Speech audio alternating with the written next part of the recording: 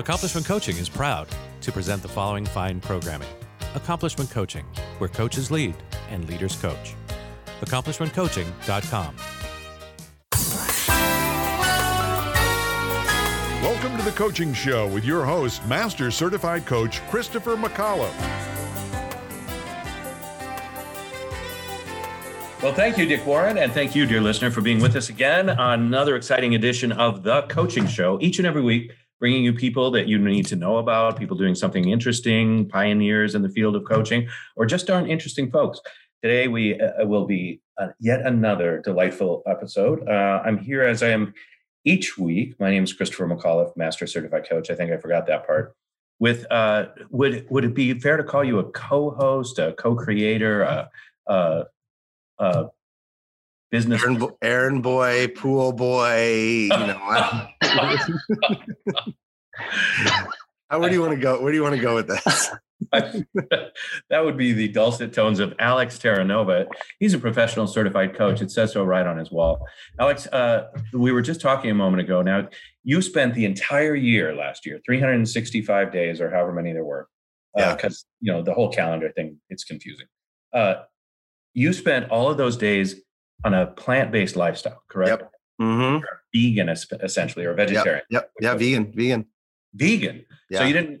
Someday we'll have to have the argument about whether honey is allowed in a vegan diet, but not today. What I want to talk about is you've gone off the rails. It's March, and you've lost your mind.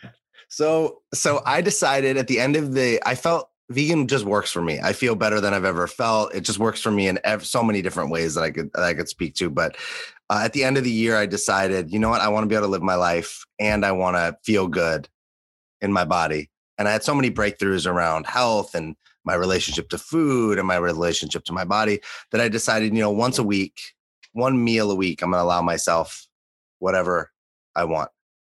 And so over the course, we're recording this, it's March 3rd. Over the first 2 months, maybe 2 or 3 times a month I've done it. So I haven't even used that quote unquote free meal every week because it didn't feel like it. But I have a friend in town and she has never been to San Diego. And I just let go for 3 days. So there was that overlap. Technically, I ate non-vegan on Sunday and then Monday's a new week. So, there's my again. But then I did it again yesterday. And for the first time in 14 months, I had pizza, I had nachos, I had gelato, I had charcuterie, I had donuts.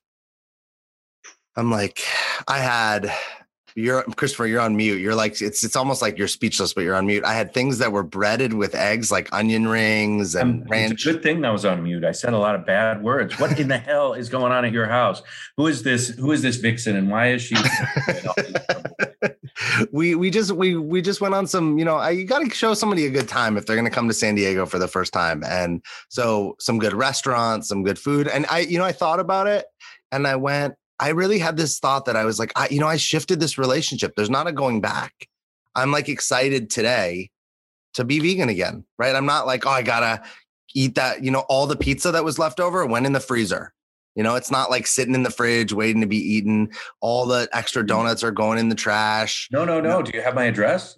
You if you saw them, they're the tops are eaten off. I was when my friend, another friend saw me eating these donuts, she was like, "You look like a Neanderthal. Calm down."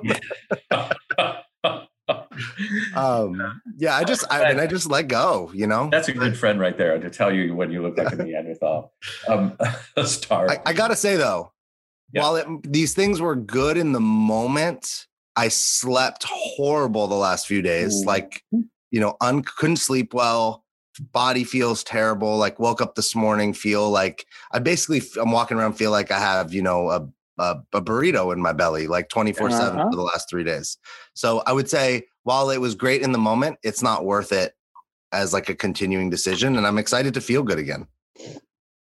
Well, that's exciting. I thought, I just got back from a week-long vacation, my first travel in a year.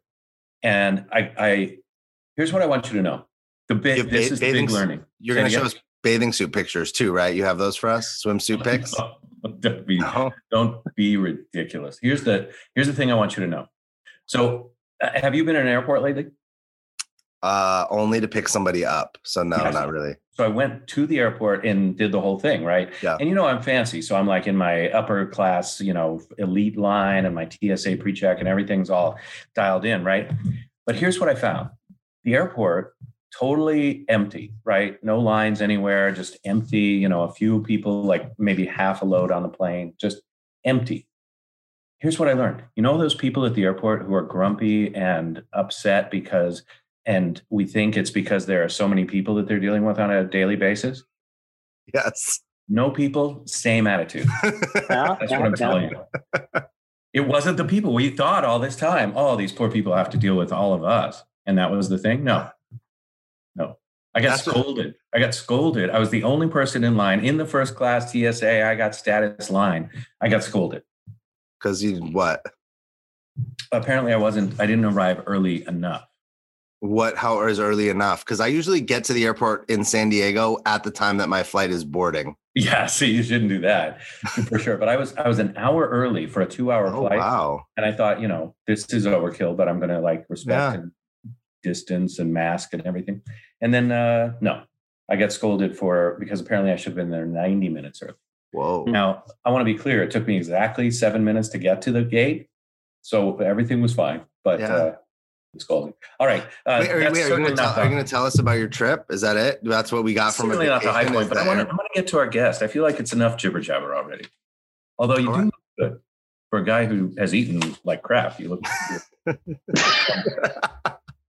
Is there anything else before we get to our? No, I mean, look, we're about to talk to someone who is like the happiness guy. It's not how he calls himself, but I'm referring to him. He's like the happiness coach.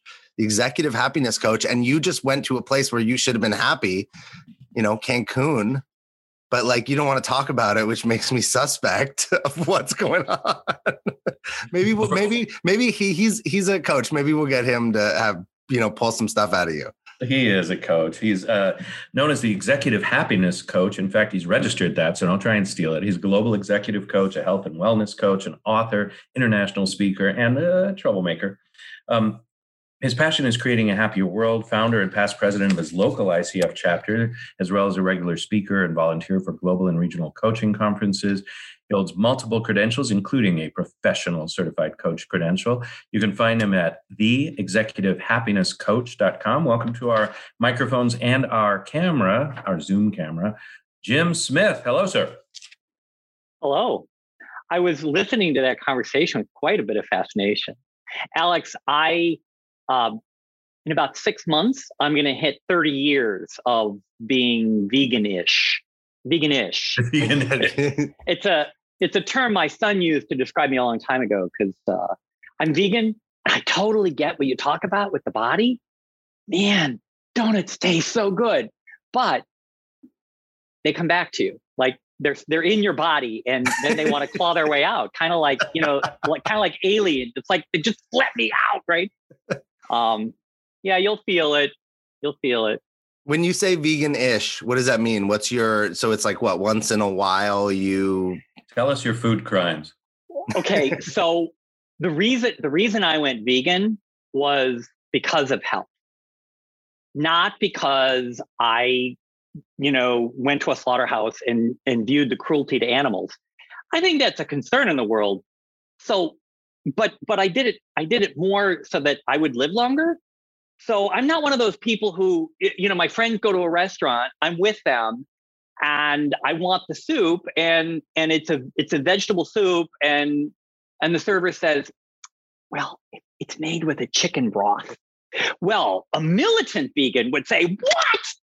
You have a vegetable soup that's not made with a vegetarian broth? I totally do not want it. Take it away from me.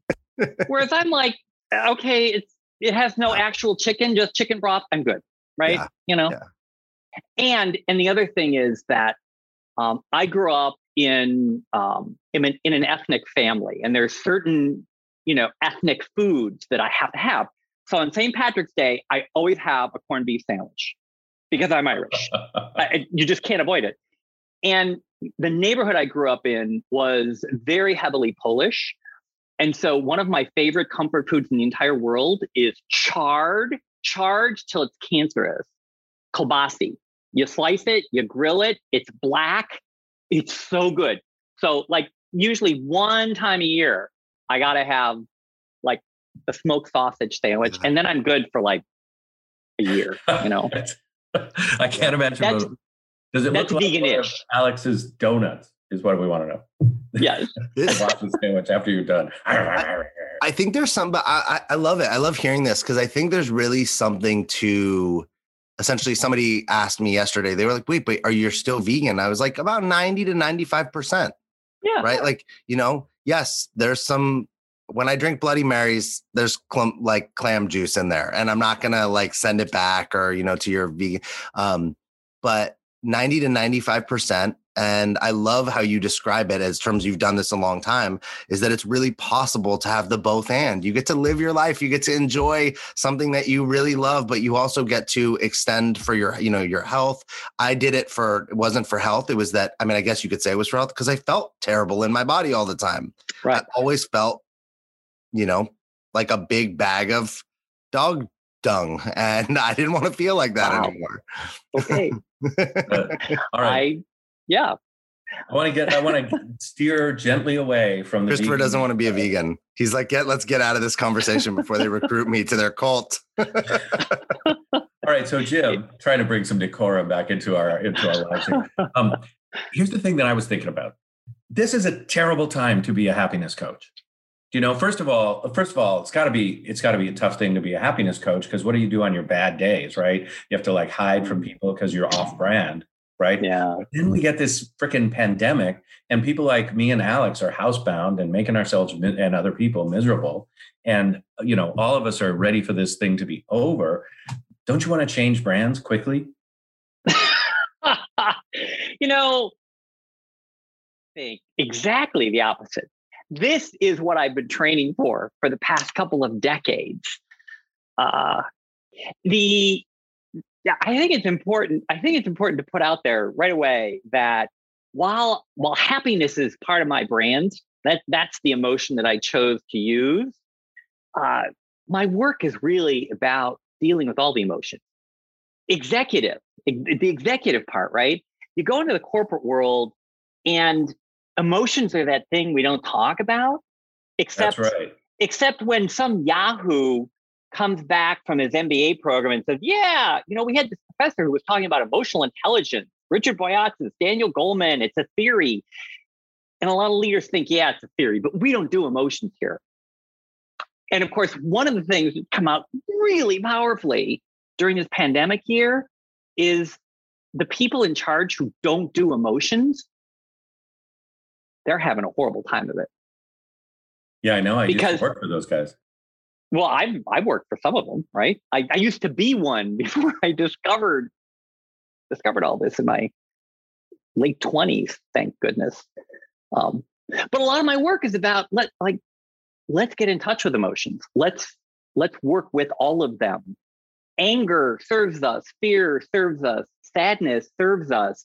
Each one of those makes us human in some way. And people in leadership roles need to be able to hold the space. They need to be able to recognize and manage their own emotions. And they need to be able to recognize and manage other people's emotions and honor them. And the happiness part is simply because it's not a place to live, happiness, because we also need righteous anger and dignity. And, you know, we need to be able to push back when things aren't right. But wouldn't it be nice if, when we want to, we can visit happiness on purpose? Like, we know how to get there. Yes. All right. You know, we're talking to a few thousand coaches theoretically, or at least two. And what's the one thing, if you could wave your magic wand and give all of our coaches listening one thing to take on in our coaching practice, what would you have us take on to either access our own or other people's happiness more clearly, more directly? One thing will take up to 20. I'm just trying to focus because I'm imagining that you've learned so much in your career as a coach that there's something that is sort of a common stumbling block or starting place for many of your clients. And I'm wondering if you'd share that with us. I think there's one thing that emerges very fast for me, and that is breath. Watch your breath. Besides working in the emotional space, I do a lot of somatic work with my clients. If you want to improve your executive presence, or you want to shift kind of the mood of the room or of the organization, the culture of the organization, it starts with what you're putting out. And I can't tell you how many times I have engaged with a client where maybe our first, second, third conversation, it usually comes up fast. And I will say something like this to them. So I invite you for a moment to just sit still and watch your breath. And so they're quiet for a minute, and then they open their eyes and they look at me. And I say, so what did you notice? What do you mean? Well, where did your breath go? When you breathed it in, where did it go? I don't know. Like, I'm sitting across from them. I can see them, really, really tight up in their chest, or I can see that they're very relaxed, but they aren't aware of anything below their chin. And if you aren't aware of anything below your chin, you can't manage your emotional space or anybody else's. So the reason those people are being unreasonable is because you're showing up in a particular energy every time, and you don't know. You don't know that you are a toxic force walking around your organization. You don't know. So breath would be my one thing. Yes. Learn to watch it. Watch where it goes. Notice that different breathing is connected with every emotion. And the degree to which you want to be in a particular place, you want to be calm, use a calm breath. If you want to be righteously indignant, we can create that too. That's so good. I noticed that and sorry, I know Alex wants in here, but I noticed that even when you said breath, I suddenly... You breathed. Breath, right. Mm-hmm. And my shoulders came down about 3 inches. Yeah. Okay, Alex. Yeah. I'm thinking about how when I first trained as a coach, and Christopher, I think, or one of the other trainers shared with me, your emotions are like a pipe. And if you don't let the things flow through, I call it emotionally constipated at this point. But if you don't let the things, if you don't let all the emotions flow through the pipe, they block it up. And then the emotions you want, like joy, can't get through, get stuck. And that really resonated because 6 years ago, I didn't know how to experience joy, really. Definitely didn't know how to really be with it in the moment and really get the full extent of it. But I also didn't know how to be with sadness or anger. And it's fun, right? Like, as you start working through these things, that pipe essentially. So now sadness comes out way more powerfully. Anger, I'm still working on a little bit, but the joy gets to show up a lot more. And all of a sudden it's like life becomes, there might be some more emotional labor, the happiness, the anger, but we get to experience this joy. How do you, I signed up for a coaching course because I wanted that transformation, right? And I knew that was part of it. When you're walking into corporate or executives, how do you get them to see that possibility? Well, you're probably not going to learn that secret from me. I have to be frank. When I first started coaching, I had a different label. This brand, the Executive Happiness Coach, this brand for me arose out of some life experience, specifically some tragedy that I experienced. And as a result of some past training in positive psychology and so on, I realized that I was moving through that tragic space with a lot more resilience than many people around me who had experienced something similar. So it ended up becoming my brand. And something I learned probably within the first couple of years after I started calling myself the Executive Happiness Coach was that it was a fabulous brand that sells filters. So what happens is I meet somebody at a networking event and they say, "Oh, can I have your card?" And I give them my card and they read it.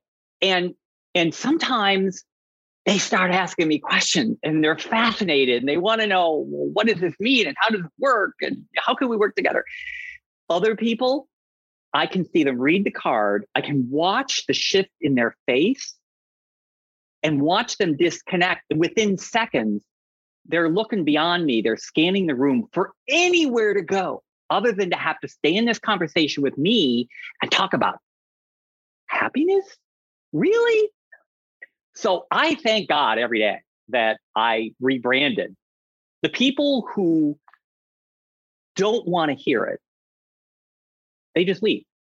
So this is the way I say it. And actually, the piece of advice I give to a lot of people, a lot of coaches working on a brand, it's like, decide what you want to be and then show up that way. Here's the thing.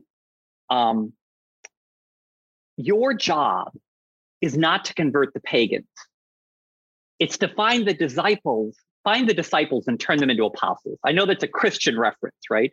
But it's not my job to go out and find all the unhappy executives and beat them up about it. There's other people who do that kind of clinical work.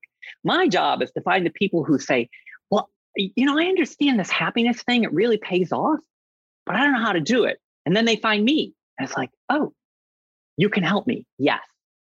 You already believe that it works. I can help you figure it out. But if you don't believe it works,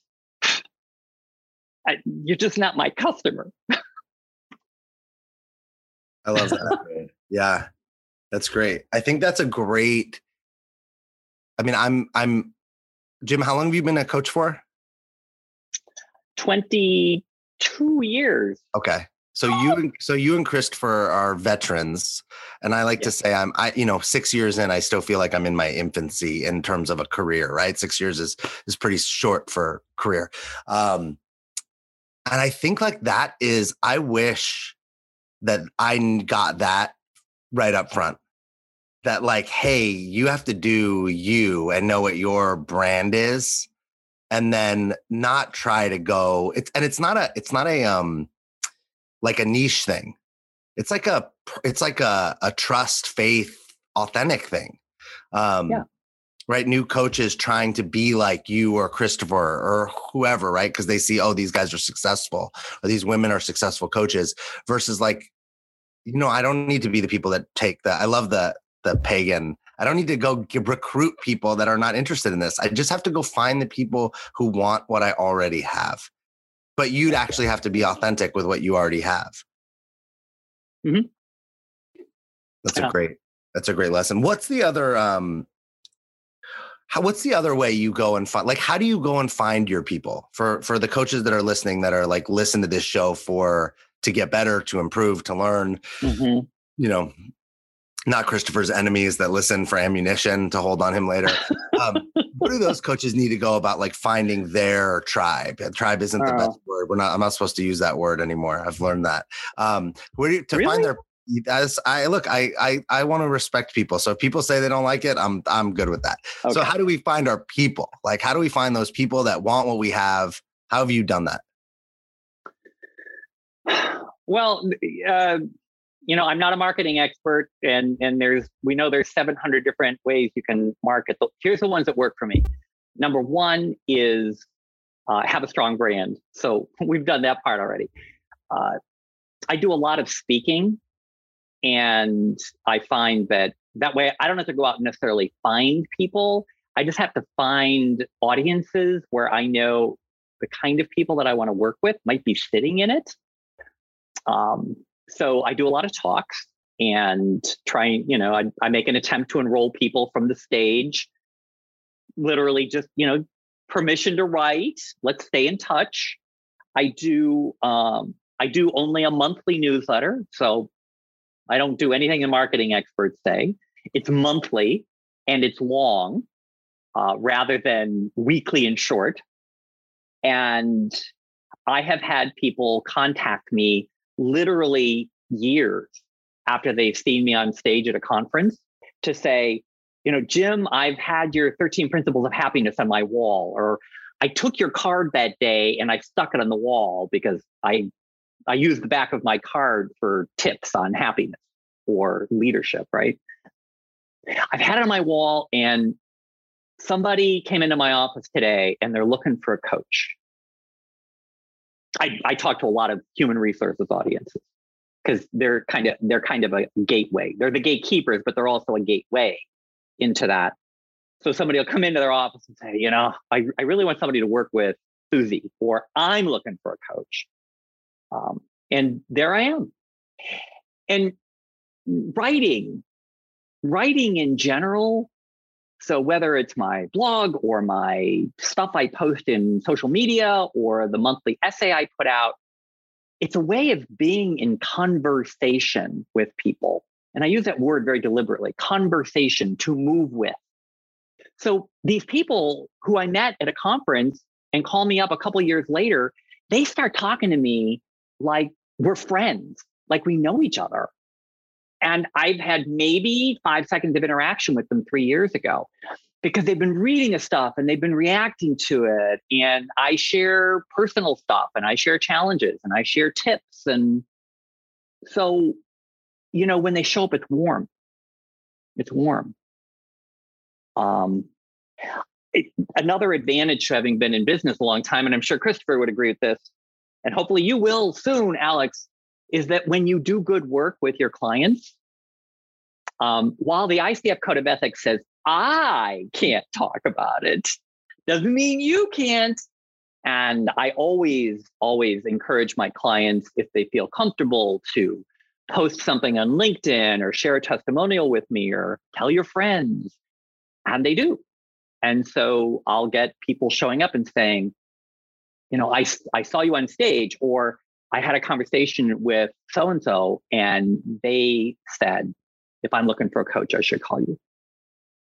Tired of presentations with no impact, no inspiration, and no traction? Do dull speakers have you and your team disengaged and distracted by smartphones? Christopher McAuliffe brings energy, insights, and 2 decades of experience, delivered with punch, humor, and heart. Your team will leave energized, uplifted, and with a sense of purpose. Visit ChristopherMcAuliffe.com to bring some heat to your next speaking engagement. McAuliffe. ChristopherMcAuliffe.com.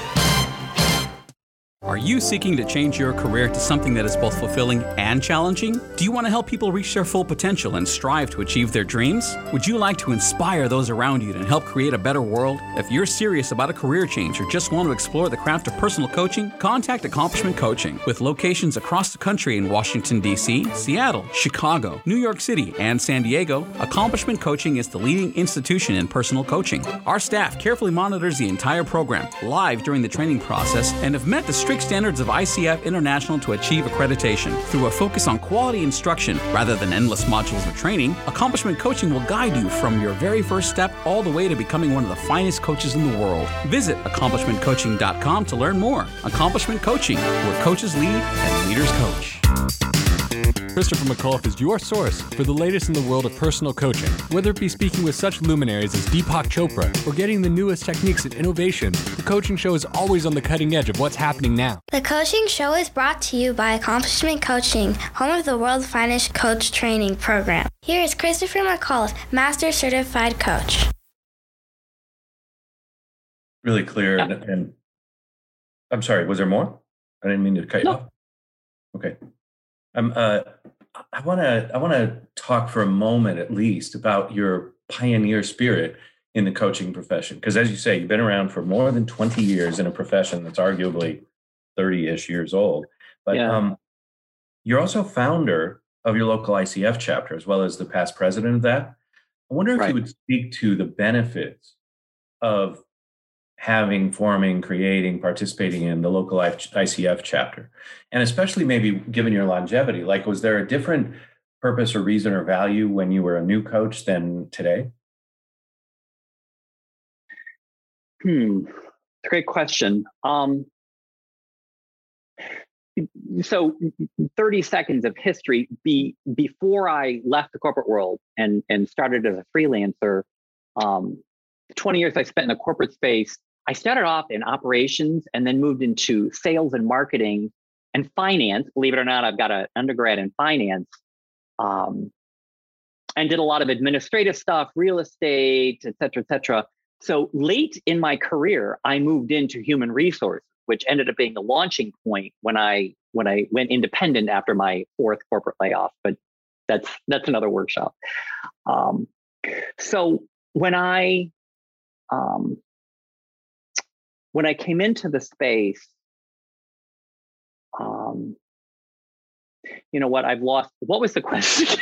What is the question? Sure, no problem at all. And we can take it any direction you want. I was thinking about coaches at different stages of their different stages, right? And founding a chapter. Right. So if you heard that, I had been in all these different disciplines. And one of the things I learned along the way, when you move into a new functional area and suddenly you're networking with a different group of people, different professional set, the fastest way to get to know people when you're kind of because I would come into these things like I was already at an executive level, right? I came into HR as a VP. I didn't have the background. Join an organization and immediately say, hey, I volunteer. What can I do? And standing at the registration desk as people check in for a meeting is like the single best way to meet everybody in the organization and to be seen. So the primary reason I joined the group of coaches who would get together for coffee back in the late 1990s was to be seen, to think of myself as a coach, and to meet other coaches. I mean, this is long before we were all focused on credentialing and so on. The reason I started the chapter, well, I was one of 5 co-founders. 2 of whom left coaching soon after. 3 of us are still around. The reason we formed the chapter was because of the emerging sense that this was going to be a profession, not just a path, that it was going to be a profession. The ICF was creating a code of ethics. They had rolled out the competencies and it was long before the requirement that you be credentialed. But it was, again, emerging. And we felt like we really wanted to be there. You know, taking the role of any officer in an organization is just a really powerful way to be seen. And frankly, you know, when you do stuff like that, it speaks loads on your resume, your professional resume going forward. The fact that you founded this, or you served in this role, you sat on this board. For me, if my target market are leaders and executives, I want to make sure that there's things in my background that speak to that, even though I'm outside of the traditional executive space. I'm also a board certified health and wellness coach, which I got to serve my executive clients. But if I wanted to show up in that space, like if that was my primary offer, I'd want to make sure that I had things in my background that relate, you know, I'd probably talk more about my yoga practice or, you know, the fact that I'm vegan. Exactly. Ish. Vegan-ish. Yeah. Yeah. Vegan-ish. Yeah. Does that make sense? And is there, at this stage of your career, whereas, as Alex so charitably said, we're veterans, is there still value for you in participating in the local ICF chapter, or have you sort of moved on? Yeah. Or how does this? Well, actually, I served in the presidency role, and then, like most good presidents, I blended into the wallpaper. You know, like let me disappear so you can take over. A lot of stuff happened in the coaching world. You're right. A lot of good presidents do that. Sorry, go right ahead. Yeah. Okay, I didn't know we were going to go there, and let's not. I did, and then a lot of churn happened in the profession. You know, I mean, a lot of us would get together and talk about the ICF during that time, and talk about how the ICF was in their like preteen or early teenage years. Hormones were raging. You know, everybody else was an idiot. There was just like And, one day they'd be like the best professional organization in the world. And the next day they'd be like, what the F are they doing? And frankly, the ICF made a decision at one point that I think was kind of like taking a bazooka and shooting your leg off. And our chapter decided to go along with it. And our membership went from a peak of close to 200 to less than 50. And there's a whole history there with the ICF, right? And it was because they were enforcing standards that I don't think belonged there. Somebody on the board reached out to me and said, "Can you help?" And so I stepped back in as an advisor. And then suddenly I was helping with programming, and I was kind of coaching the president, and one thing led to another. And, so I did a lot of stuff. I recently, actually in December, I stepped away again for the second time. And they gave me a big basket full of chocolate and coffee. Look, two of your favorite vices, I'm assuming. Well, and beer too, but I don't know if I'm allowed to say that on this broadcast. We've said beer here before, I think. Okay. Alex talks about it, yeah. Yeah. So, we'll see what happens. They've built back up and so on. But there is value also in kind of hanging around as a veteran or revisiting as a veteran.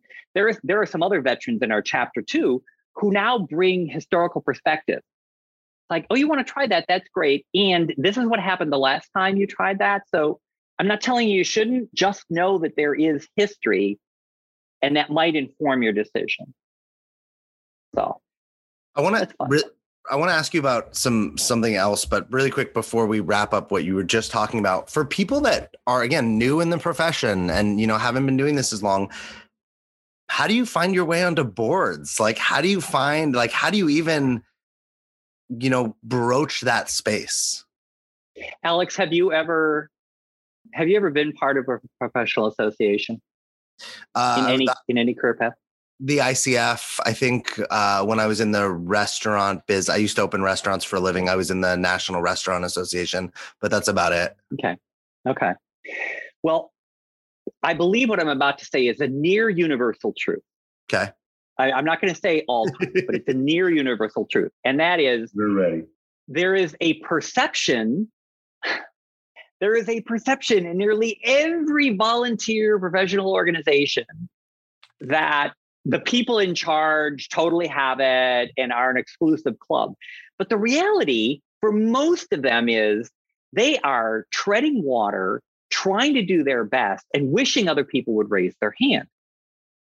When I was the president, I've been president of several organizations because I raised my hand.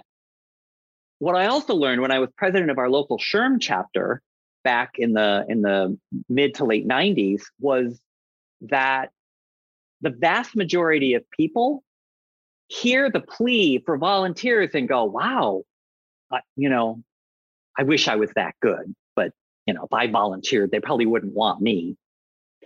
The truth is that when members of the board go out and say, I've been watching you and I think you would make a great addition to our programming team, people go, me? Really? Oh, you like me? And they'll volunteer. And then the next thing you know, you're grooming them as a successor to the presidency. So my key piece of advice for most people is, if you're on a board, ask people to join because you need the help. And if you're not part of the team, then volunteer. Pick something that piques your interest and works within your time frames, and approach somebody and say, I'd like to volunteer. Most of the time, I promise you, they will say, great, thank you. We have like 17,000 hours of backlog. Yes. Nice. You're laughing. That's the thing I wanted to move on to was mentor coaching. You supporting the ICF, you supporting coaches and their growth, getting credentialed. I think the thing that I'm most curious about is, what do you notice is like maybe the thing that's in the way for most coaches? in getting their PCCs, or even, and whatever getting their ACC, getting their PCC, just getting their credentials? I think for most people, the thing that's most in the way is their belief in themselves, their self-talk. Am I that good? I've attended programs with a number of different coaching schools, and I've seen some really, really fabulous on-stage coaching. And of course, part of most coaching programs these days, even if in the before times they were on ground, they've gone virtual now, and then there's teleclasses. So, I've sampled in and out of those, and there's often demo coaching by the trainers, and they're so good. A huge chunk of the student base is going, oh, I wish I could be that good. And I see a huge part of my role for the students that I work with is to help them see what they have to build on. I'm very, along with positive psychology, I'm very grounded in appreciative inquiry and self-determination and just a growth mindset, Carol Dweck's work, a whole lot of disciplines that focus on let's look at what's right and good, what's working, before we talk about the deltas and the things that could improve.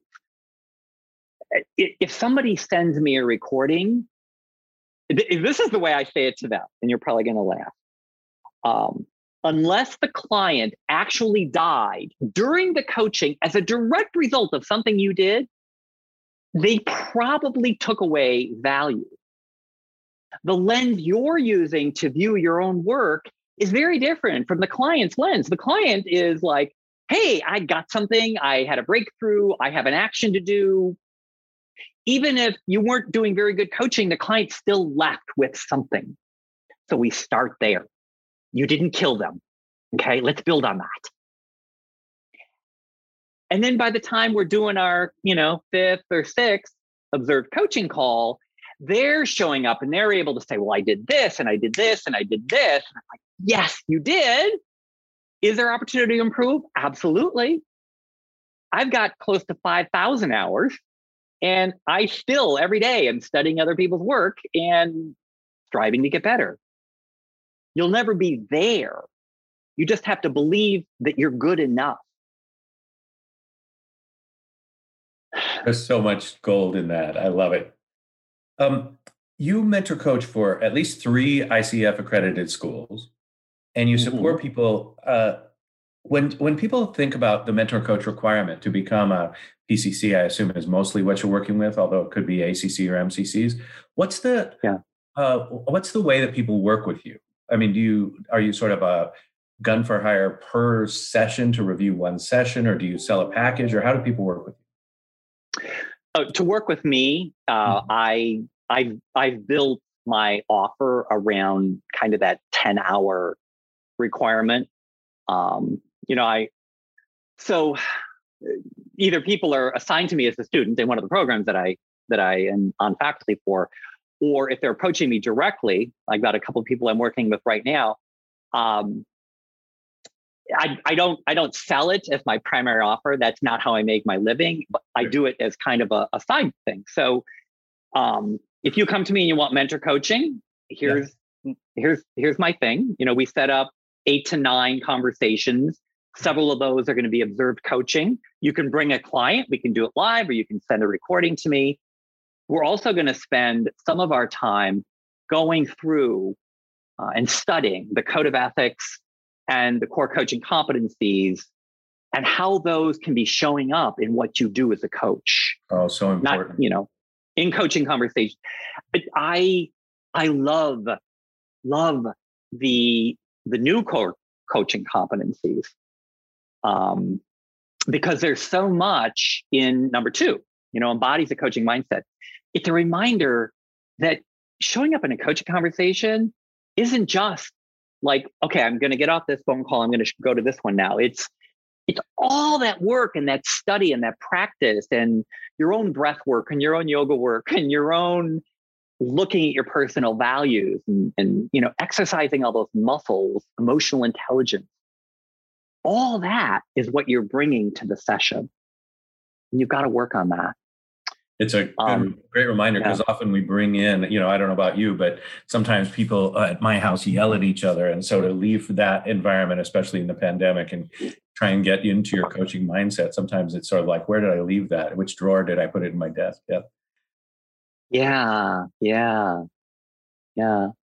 need to be able to find your center.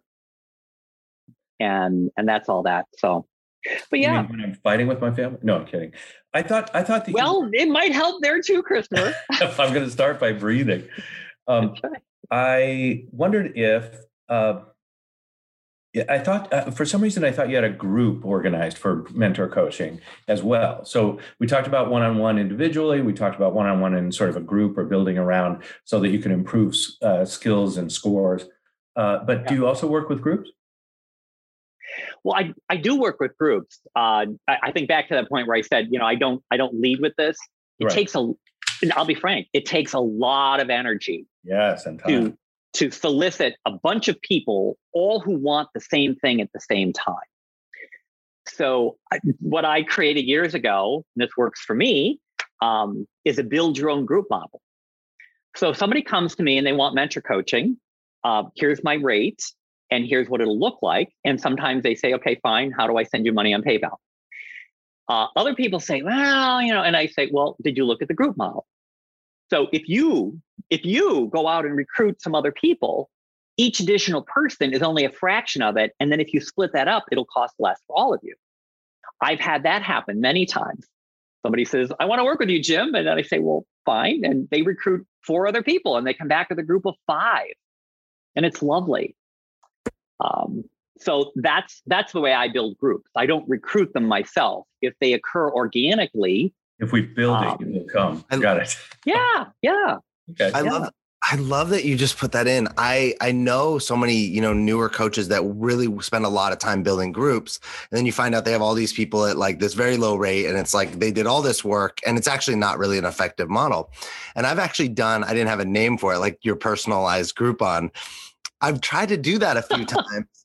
And probably only twice, 1 or 2 times, I've had somebody that really wanted to work with me and my rate was too high one-on-one. And they said, well, what about a group? And I said, look, I'm not going to go, recruit for a group. But if you want to, with every person you put in, I'll lower your rate by such and such. Right. I just, and it hadn't worked, but hearing you say it, that it has, was just a nice reminder that like, hey, sometimes you actually have to do things more than once or twice before they work.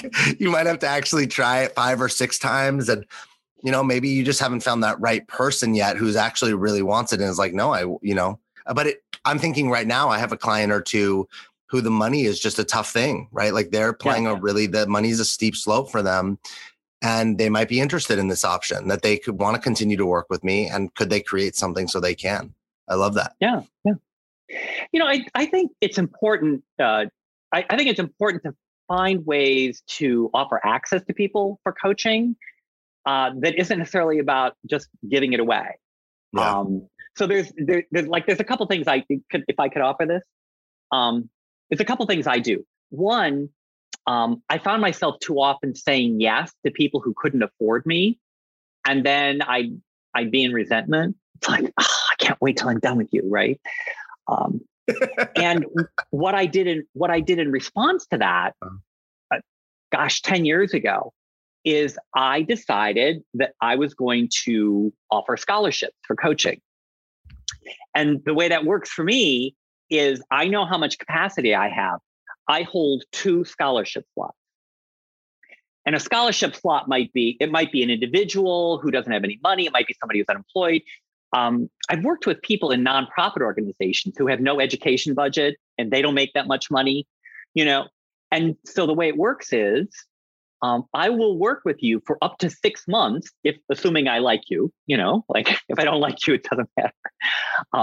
But if I think we have chemistry, I'll work with you for up to 6 months at whatever rate you and I agree on.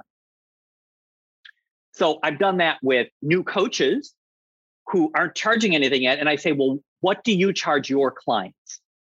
Okay. And they give me, and I say, I'll work with you for the rate you're paying. And if as a result of coaching or getting better, you change your rate, then, you can increase what you pay to me. Sometimes it's very little. I've worked with unemployed folks who say, okay. And what I find is that the degree of commitment those folks have to their coaching sometimes blows away the commitment that I'm getting from a C-suite person whose company is paying lots of money for their coaching, but they don't have any skin in the game. So it's fun. The other way I open up access is 2 years, at the beginning of 2019, I ran an experiment for the year. I made an experimental offer based on a chance conversation I had with another coach. I took an idea and turned it into reality for me. So I created an unlimited coaching offer. This I got to hear about. It sounds pretty cool, but this is how it worked. Okay. Unlimited coaching. You can have as many sessions as you want in the next 10 months. It was a 10-month package, kind of like designed to be like, end before the year. It was a flat rate. The rate I offer it at now is $2,500 for the whole year. Unlimited coaching for the whole year. Well, here's the twist. Your sessions are 15 minutes. So what happened in the first year was I did a trial with a limited number of people. By the end of the year, I spent no more actual time with them than I would have with somebody who had scheduled like once a month sessions for an hour. And the progress they made was phenomenal because they knew my tagline for the program at the end of the year, I made a tagline: get in, get out, get outcomes. Oh, beautiful. The people who signed up for it had stuff. And so they knew, okay, within 2 minutes after I show up, Jim has to understand what I want to work on today. And with 5 minutes to go, we're already going to be focusing on design. So this is going to be fast. And they loved it. I loved it. I saw people make amazing progress. And it was so affordable for them. Like they could not have afforded me for almost a full year at my rack rate, but for a flat rate, 2 of them paid in advance, 1 gave me installments. Like, okay, that's fine. And so I've kept it going. It's a little side offer. When I find somebody that says, I'd like to work with you and I don't have this kind of a budget, I say, well, would you consider this modality? It changes the way the coaching happens and it makes it accessible to you. So, it's always playing, like everybody wins. And I think we have to look for those kinds of opportunities. It's brilliant. And that's one of my favorite things about you, Jim, is that you always sort of play a little bit with construction of the coaching session. Most of us, and I'll speak for myself, even the veterans, like we got into something 20 years ago or something and it worked and we just repeat, as opposed to how can this be? What about that? What about this model? I love it. Our time has flown by and it's been great talking with you. I want to give you the opportunity. I know I want to tell people about this tiny URL. I just did it. I went to your website, first of all. We should remind people that's www.theexecutivehappinesscoach, all spelled out, theexecutivehappinesscoach.com. And there's a ton of resources, a ton of information, as well as people can stay in touch with you there. But I also love this tiny URL at tinyurl.com/why, WHY, not, N-O-T, happy, Happy, tinyurl.com/why not happy. And that's a way to get some free stuff in our mailbox from you, some inspirational and other happiness goodies, but also you're going to give us 10 practices to nurture happiness and resilience in our life. And frankly, I could use some. I assume we can all use some these days. I'm glad. Is there any sort of a parting thought or parting shot that you'd like to leave all of us with today as we move on with our day? Something you'd like a few thousand coaches to know or think about today? So there's a metaphor that came up in my life last year. As a result, 4 years ago, we moved onto a new piece of property with 6 acres and it was abandoned for 30 years. And there was a pond at the back of the property we ignored for 4 years. Pandemic hit. My daughter says, hey, we can't go anywhere. No soccer games, nothing. How about if we go clear out the pond? So we started on it, and we dug and we razored things, and it was really, really nasty. And by the end of the year, we had this gorgeous pond. We actually went ice skating on it this winter. Oh. So for me, mucking out that pond became this huge metaphor for coaching, because that's what I feel like I do. Somebody invites me to come back to their pond, and it's like, what pond? Where? All I see is fallen trees and weeds and everything else. Okay, so we get in there and we start bringing out smelly things, and we just like throw it everywhere. We got to find somewhere to put it and everything else. But if we keep going, what we find is, there's this gorgeous spring-fed pond with wildlife and sunshine. But you gotta clear out the muck in order to get to it. And I feel like that's what coaching is. It's our job to be pond muckers. That's so great.